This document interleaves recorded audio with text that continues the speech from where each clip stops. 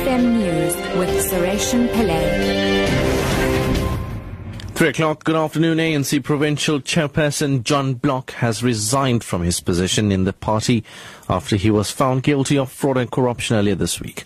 Pressure has been mounting on the provincial strongman since his conviction. In the same case in the Kimberley High Court, Trifactor Director Christos Schultz was found guilty while Deputy Secretary Alvin Buttes was acquitted of all charges. Block was found guilty of receiving kickbacks in return for granting millions of rands in tenders to the Trifactor group of companies. Wits University students have blocked their Vice-Chancellor Professor Adam Habib from leaving the Braamfontein campus. Habib was due to address the students on the way forward with regards to their protests against the proposed 10.5% increase in tuition fees. Today marks the third day of the students' protests, which led to the suspension of all activities on the university's campuses. Sasha Naidoo reports. Vice-Chancellor Adam Habib has been waiting to address students at the Johannesburg campus for the past 4 hours. Habib wasn't able to address them as students surrounded him at the main entrance of the campus, demanding that he wait for more students to arrive before he can address them.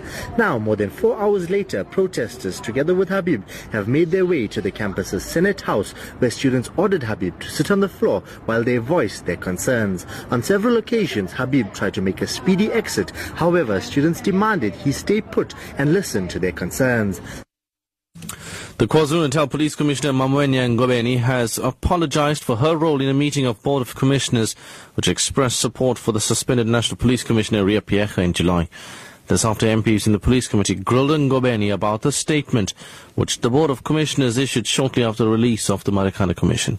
Ngobeni was not present at the time due to study commitments. However, she's apologized for what she describes as an honest mistake. Perhaps it was just an honest mistake by all of us for saying things that perhaps we were not supposed to say, perhaps things that were out of turn. And finally, the Palestinian President Mahmoud Abbas has condemned a Palestinian arson attack on a shrine holy to Jews and Christians. President Abbas has described as irresponsible behavior the burning of Joseph's tomb in the West Bank town of Nablus. The militant group Hamas, which controls the Gaza Strip, has declared Friday a day of rage against Israel. Masjid Awad is a Palestinian student.